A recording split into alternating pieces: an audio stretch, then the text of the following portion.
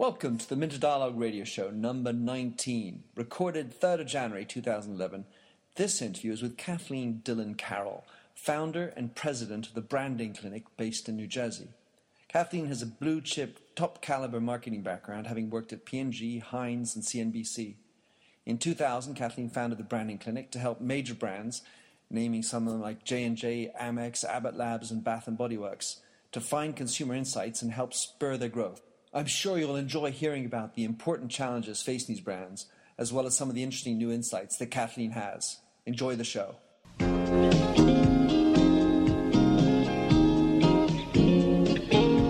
Hello, bonjour, and welcome to the Minter Dialogue Radio Show, where we discuss brand marketing with a focus on all things digital. I am Minter Dial, and I'm author of the blog TheMindset.com. That's TheMyndset,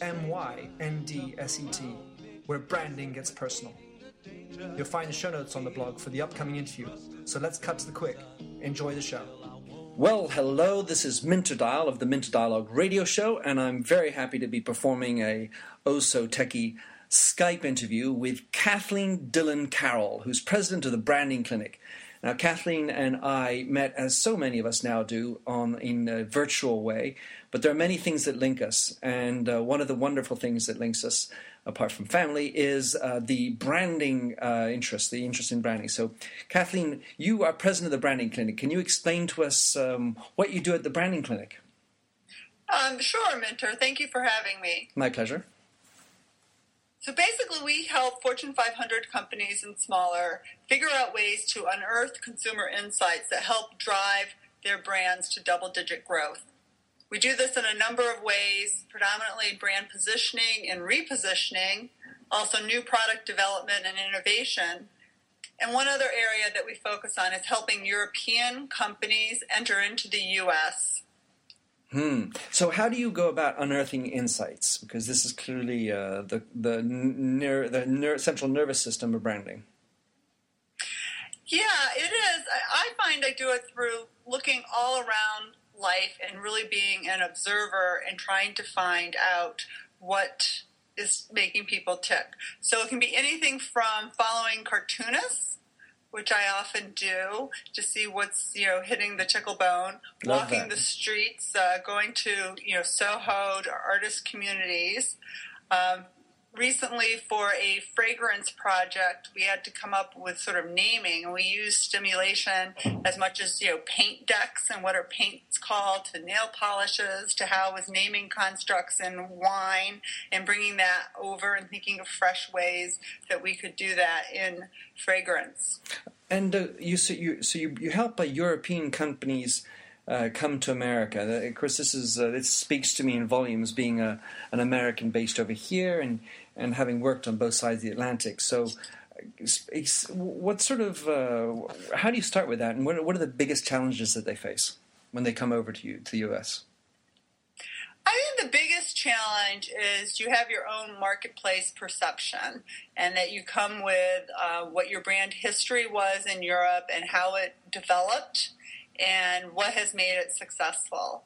And then you're looking here at the U.S. market, and the predisposition will be what made it successful in the home country is what will make it successful in, America, and really trying to understand where the American consumer is, as well as where the marketplace is and the life stage development of that product, and really understanding that spot and trying to be able to develop a common language and dialogue to help the founding European managers see where their product fits now into the American sort of culture and where the consumer trends and needs are, because it's always at a different spot, but you really have to develop that common understanding and almost a language so that they can buy into what is a significant, investment. Often the U.S. market is, several times larger than what they've been experiencing in, Europe. So it's really finding that common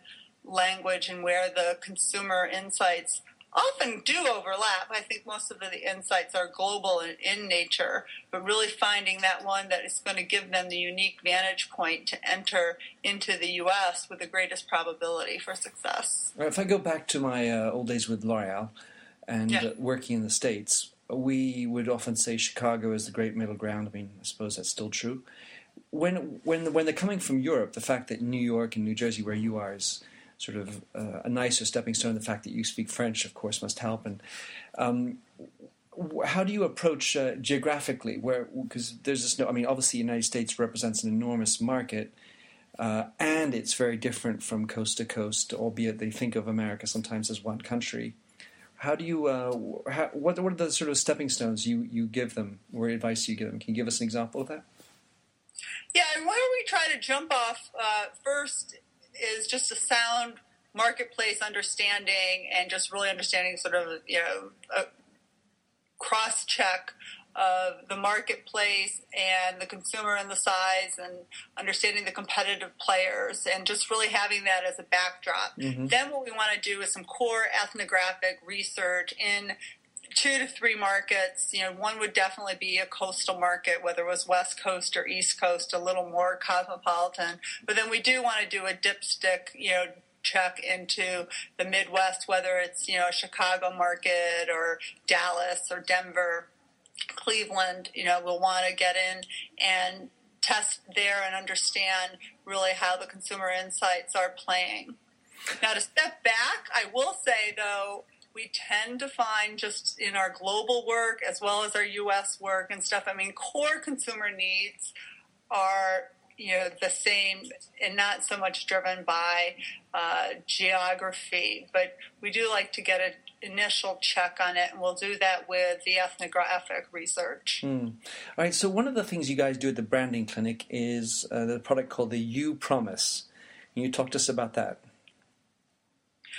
Sure, and this actually was before I formed the Branding Clinic, and it was a challenge put down by Citibank, and I was working for a consulting firm at the time, and the challenge was basically, could you make us a credit card that's more profitable than their current American Airlines card and their Ford card, which had been the 2 most profitable credit cards. And these are credit cards that give rewards, some miles or money towards a car.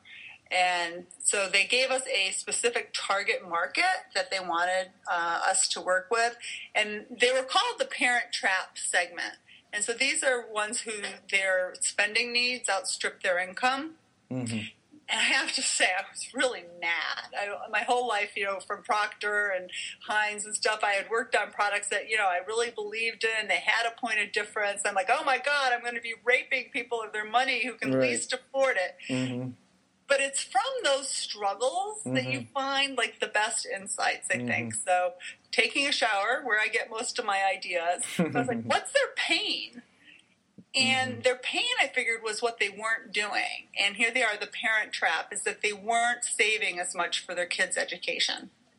And so it was one idea of 100 ideas that we put into research to understand, and indeed it did prevail. And so then that led to a whole program that had the credit card, but also some other manufacturers coming in and finding ways where parents could accrue dollars into education accounts for their children. It also took an act of Congress to create this 529 plan to allow people to save their money. So this was an idea before its time. It took about 7 years before it could hit the marketplace. And just to cut in, at the in California, there's a survey that just came out that said that they're actually prepared for the first time, or they might be prepared because it's only in the poll stage, to vote for a tax increase if the tax increase only went to education. So you've obviously hit a nerve on that. Well, you obviously had, but as you say, 7 years ago, hit a nerve. Yes. Right. So the You Promise program that you used with Citibank, how can you use that with other brands that come to work, asking for your help? Oh, yeah. In terms of finding the core insights and understanding what happens and stuff, we had a paint brand that we were working with, and what we usually try to do is find that intersection of the emotional with the rational sort of benefit, because we tend to find the emotional drives growth the fastest. And so what we found was when you feel the best about renovating or doing anything in your house is when it is first done, that first look. And so what if you could come up with a promise about keeping the fresh painted look longer and, extending that emotional high? And so we were able to bring that into this category in the home decorating space. So it's looking for the emotional thing. Now, so if you're faced with a European, let's call it, you and I know, engineering mentality, highly rational CEO kind of mindset, how do you get that to be won over? I mean, how do you sell that, an emotional claim versus a rational claim to a very right, left brain kind of mentality? That's a great question and a wonderful challenge. So we've got to make sure we get the functional benefit right first, right? Because you've got to make sure. Then they'll start listening to you. They'll keep on listening. Yeah, exactly, and get that. But I think there's a general premise. I mean, particularly in this marketing world where we see things like, Coca-Colas and sodas and fragrances and things that are living on, emotional promises only. And themselves, and that people define a great brand loyalty to them. I mean, I think there's a generally held premise that the emotion drives loyalty greater than functional benefits. So I mean, we'll try and do a little background education or reminding if that's not already there. And then it really sort of comes to life. I mean, you really want them to attend some of the consumer research or make sure you've video taped it enough to really see how these consumers can come to life if you hit sort of these emotional touch points with them, and how that makes them see certain brands, differently. I mean, you can hear it in how they speak, how they sit, the energy of their, posture. Well, looking at amongst your clients, you have pharmaceutical brands, and there's a whole lot of regulatory areas around that, making it a little bit more complicated. But have you had a chance or any luck getting more emotional claims into the pharma space, for example? Interestingly, yes. Now, in a doctor-to-doctor, business-to-doctor advertising sense, they have a choice of medications. So we had one project where we're communicating to both neuroscientists and psychiatrists. So two very different audiences, but the challenge was, could we get one ad campaign that would work toward them for this one, drug? Because there's huge savings on the back end, right? If you can just do one print ad, one TV campaign, et cetera. And what we found was a commonality of emotion that they shared, and it was about getting it right. And, doing what was right by the patient care, but by themselves too, so they wouldn't be making a mistake. And so we played on this drug that happened to be from the 1950s that really did have a very strong and safe efficacy profile and a safety profile. So sort of like they couldn't get it wrong, appealing to that emotional side of them, and it worked very well. Interesting. So, right, 2011 could hardly be called an easy year. You worked with a bunch of brands. Do you have any particular insight that was most interesting of all the ones you worked with that you'd like to share with us? Oh boy! Put you on the spot. Yeah, that is a real on the spot. All right, put it another way. Everyone's talking about deal, looking for the price. And there's this need for, some people are saying, well, I need to return to sense and my values. When you've worked with any of the brands, have you seen anything else that's come out that says, this could be a growth opportunity for the years coming? Well, I mean, one area I do see is a growth area. I mean, it gets to everyone's hurting now, and the economics are hurting, and they sort of want happy times or things that they believe in and stuff. So one of the things in terms of developing your brand promise that we have said to companies or their positioning is that they also have to align themselves and decide what charity they're going to sponsor, and that's going to be part of their brand ethos, that they're going to take a stand on. So I think consumers are looking for this social cause. So that's one growing area that, in the past we really, weren't who cares what you end up doing? It's, a different part. But now we're seeing it really coming into the core positioning of the brand, and people are looking for different factors to make choices on. So I was going to come back to something you mentioned earlier, which was, do you believe in the product you're selling? Do you ever get a chance to work internally how the belief in the product is felt by the employees, or do you stick exclusively with the relationship with the client outside the customer?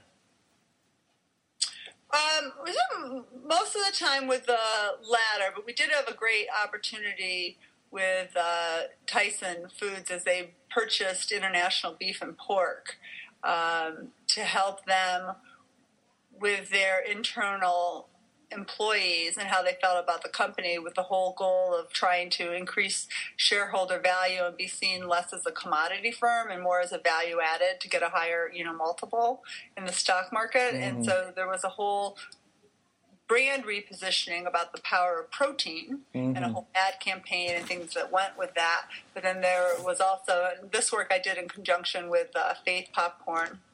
Oh, yeah. Her firm, Grain Reserve in New York. So I came in and worked with her on this, and we went and did a whole employee initiative too, one of which, culminated in we stopped the whole company for a minute to, get the message and how important, this was, and how everyone really needed to think about their company differently, that it's the power of protein. It's not just beef, chicken, pork, and a commodity. Well, Faith Popcorn's a name. How was it like working with her? She's a trip. Mm-hmm. She is a trip. I admire what she, did. Really, the first one to come sort of out there in a very male advertising, world, mm-hmm. and to figure out some trends and some core trends and track them. And she's still going strong. I just talked to her right before Christmas. Beautiful. So, all right. So let's talk about brand marketers and the challenges they're facing today in building brands. If you had a CEO in front of you or a bunch of brand marketers, what would be some of the insights you say to them? All right. First off, if you want to create a successful brand, here are the key factors. Yeah.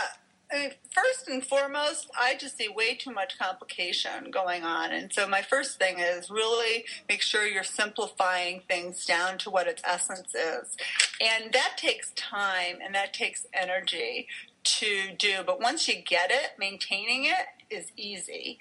And you really need to stay on top of what the consumer insights are. I mean, everyone in the workplace today is running from meeting to meeting to meeting, and they're not really having that core thinking time. So they often outsource it to people like me, which is great, but I would say to a CEO, stop and give your people time to really work and invest, in insights work, internally. Beautiful. Do you have any other ones you'd like to share? Well, coming from Procter, we used to have this thing, search and reapply, look, learn, and, apply it to your own business. And I still think that applies today because every brand in different categories are at different stages.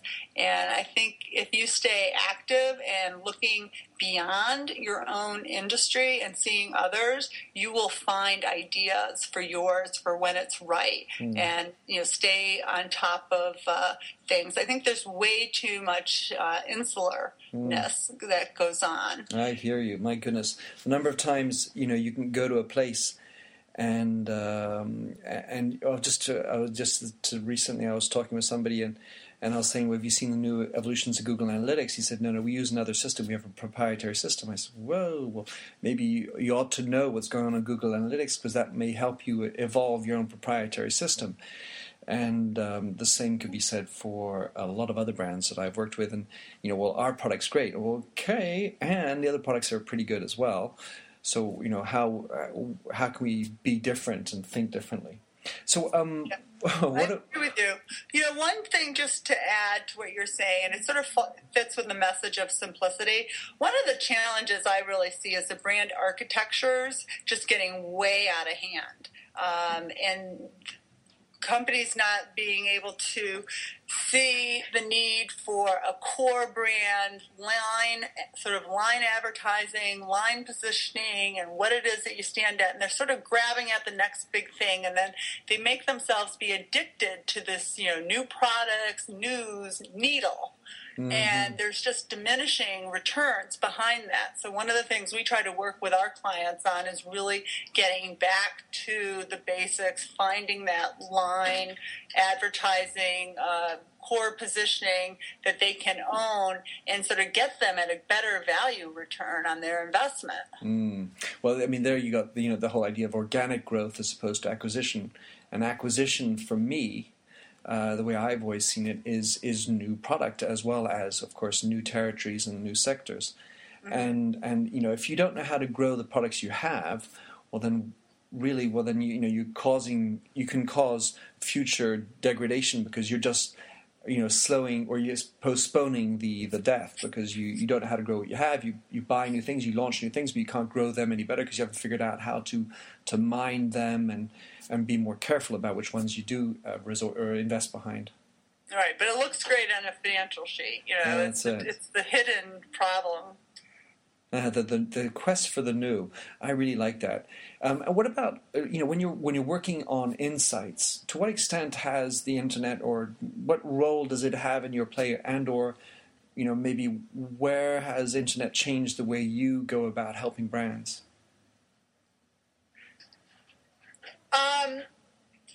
The internet is phenomenal for insights, and I spend time through Facebook, actually, and through LinkedIn, through looking at sites like Etsy and just see what they're selling from craft purveyors and things. It gives me instant, fast access to what the conversations are, what's happening.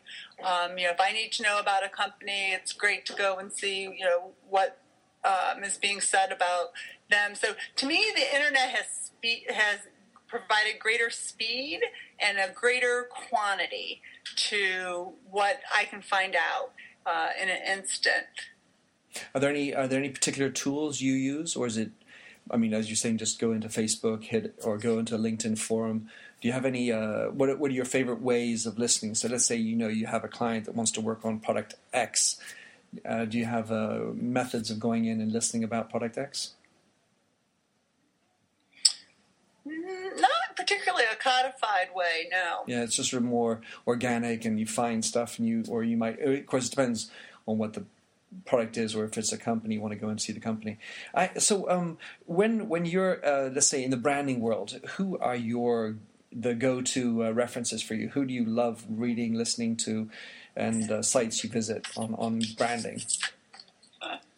Well, I probably my conversations with two men, actually, whereas most of all my other stuff I tend to do with women. But Kevin Lane Keller up at Dartmouth, and then Eric Jachimthaler over at Vivaldi Partners. I've had the chance to work with both of them, and I actually do also go back to Cornell to my old professor Vitalu Rao when it has to do with marketing, spending, quant sort of side of things. So that's not my strength, but if I need to know stuff, but if we're really thinking about branding and the future and how things are going to be, I tend to talk to those guys. So those are just one-to-one conversations, and because you have access to them, that's cool. Do you have any other guys that other people could read about or go and check up? Well, I love Paco Underhill and about anything that's about psychology and how you're going to buy. And then I just read a book recently. I can't remember the author. Biology. B-U-Y. Oh yeah. Yeah, I read that too, and I can't remember it right now. But a yellow book, right? Biology. Yeah. Got it. I like that one actually too. Well, I'll put that in the show notes in any event. Thank you for that, and Kathleen. And I was just going to say Cornell. Didn't Cornell just win with Bloomberg the thing on Roosevelt Island? Yes. Yeah. I'm so excited. Yeah, I'm on the President's Council of Cornell Women, and it's a huge alumni effort, behind this, and just sheer genius. And Chuck Feeney, who ended up giving I think what tipped the boat on the financial is the sorority sisters of mine, Dad, and I'm just like so thrilled. And it would be great for entrepreneurs like myself, and the whole community in New York is going to benefit. I hope I'm a part of the extended family. I went to Colgate, which isn't Cornell, but it's not far. It is in New York. But anyway, I don't think that'll win me any flowers. No, it's going to be great. Technion, everyone. I mean, it's going to benefit. I mean, I think it was the most comprehensive and bold plan, I think is the word that they, used. So I'm, excited. It's getting started up in September, and I'm hoping to help and participate in whatever, way possible. Beautiful. All right. So question for you, Kathleen. How can someone who's listening to this get in touch with you, follow you, track you down? Best way.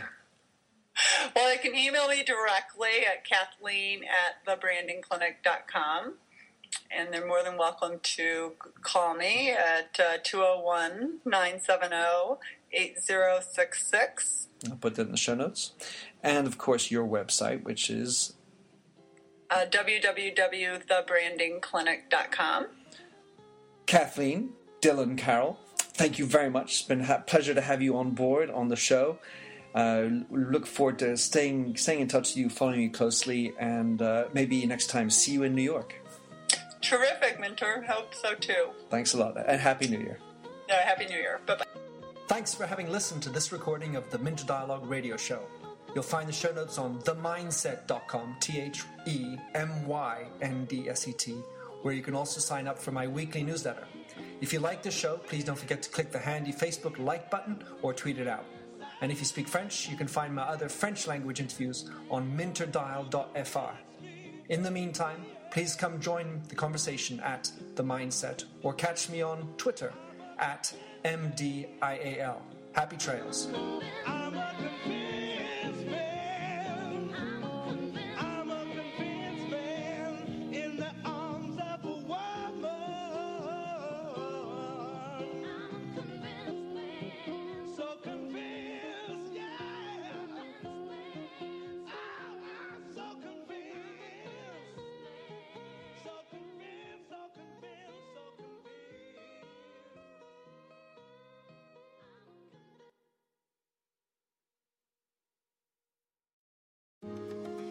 My name is Cindy Burnett, and each week I interview at least 2 traditionally published authors on my podcast, Thoughts from a Page. We talk spoiler-free about their books, so you can listen whether you have read the book or not.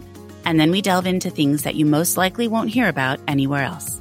The importance of the cover design, why they included various aspects of the story, personal details about both the books and the authors' lives, and so much more. You can find the podcast on every major platform and learn more about it on my website, thoughtsfromapage.com.